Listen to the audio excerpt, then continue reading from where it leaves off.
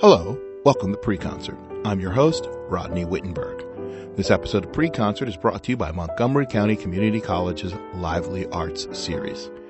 The Lively Arts Series presents Cyrus Chestnut African Reflections Quartet on Saturday, February 20th, 2016 in the Science Center Theater.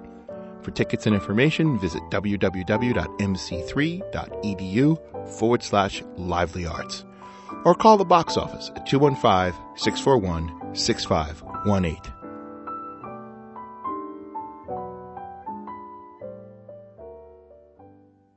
Cyrus Chestnut is a skillfully versatile pianist, composer, and producer.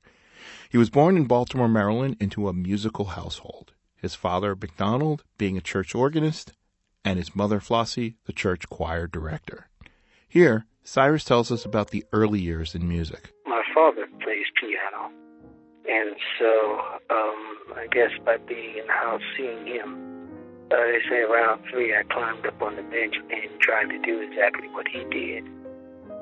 By the age of 5, with his instruction, I started to play in a parents' church in Baltimore. That was the Mount Calvary Star Baptist Church.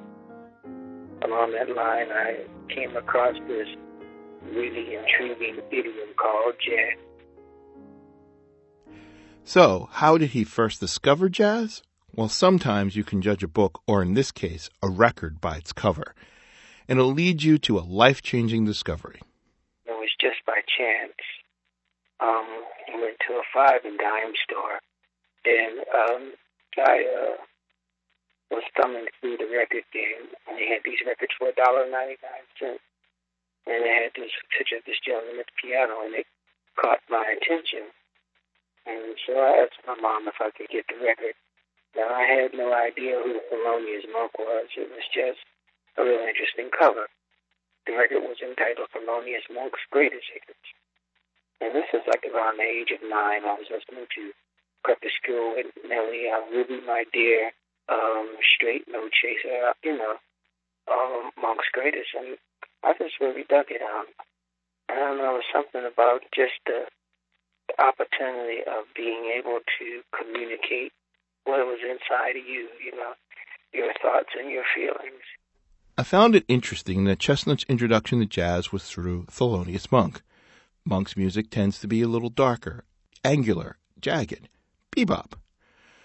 Chestnut's playing is gentler, blues-based. This is what he had to say about that. You could call Monk the gateway. I actually ended up listening to Herbie Hancock, Dexter Gordon, and of course, the great history of jazz, going back to Jelly Roll Morton, Fats Waller, Bud Powell, Charlie Parker, Miles Davis, Dizzy Gillespie. I could just keep going on and on. Red Garvin, Wynton Kelly, Bill Evans, Art Tatum, Oscar Peterson, Phineas Newborn, Hank Mobley. A lot of different people for it, a lot of different reasons. The list certainly does go on, and many of the people on it were creating music during some very revolutionary and experimental periods in jazz. In the 60s and 70s, there was free jazz and the influence of rock and more avant-garde work. Now, while his influences are present in his music, there are times that Chestnut is able to make you feel as if those movements in jazz history had never taken place at all. He seems to have taken a different path. His style is fresh and his skill unmistakable.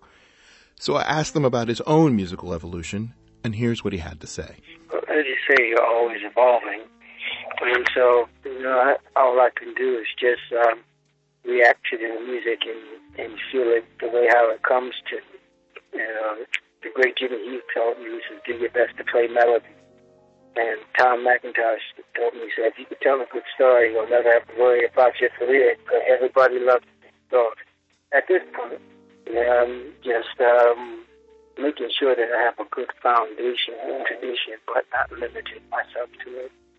So, I still have quite a ways to go. Who knows where I might end up. May not know where he'll end up, but we can look at where he's been.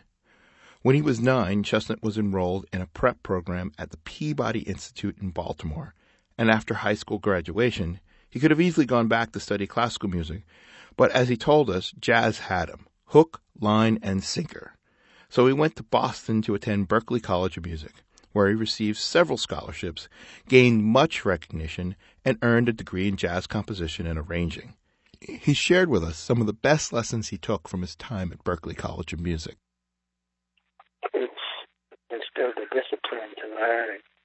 There's certain things that I learned, that I'm still kind of I'm reaching back to right now. And when I was going to school, it was about playing music to the best of your ability. Not about any gimmicks or any tricks, but just, in the words of Betty Carter, just winning the audiences over with skill. Betty Carter was an American jazz singer with whom Chestnut toured for 2 years, starting in 1991. He has often quoted her in interviews, and he has said that playing with her was a form of graduate school. Here's what he had to say about that. Well, at that time, I guess the 70s, 80s, going into the 90s, the School of Jazz started really to transition into the institution version, being like an apprenticeship on the bandstand. And at that time, to really get a good stamp, to be stamped one of the cats, you would have to either go through the Art Blakey School or the Betty Carter School. The Betty Carter School was in many ways more known for the rhythm section. If you made it through Betty School, you spent a couple of years there, you got the stamp of being able to hang, and you were one of the cats.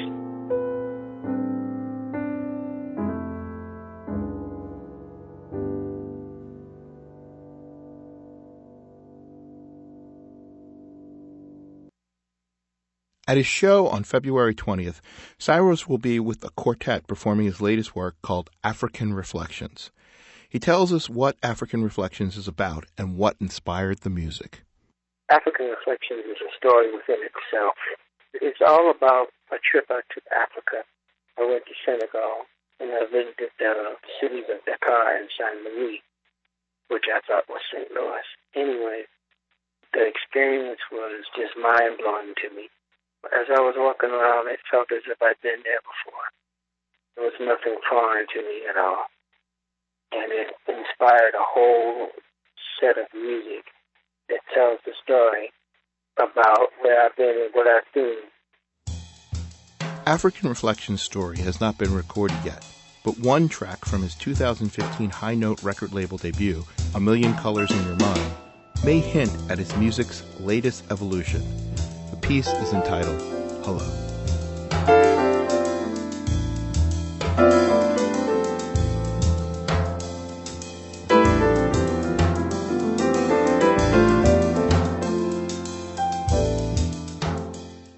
If you come to the performance, this is the story that Cyrus and his group would like to communicate to you. This musical story is very special, and I think hopefully the listener will be able to see Africa. They'll be able to see and hear and feel Africa from the music that is with. There's that piece of Senegal, which is in everything.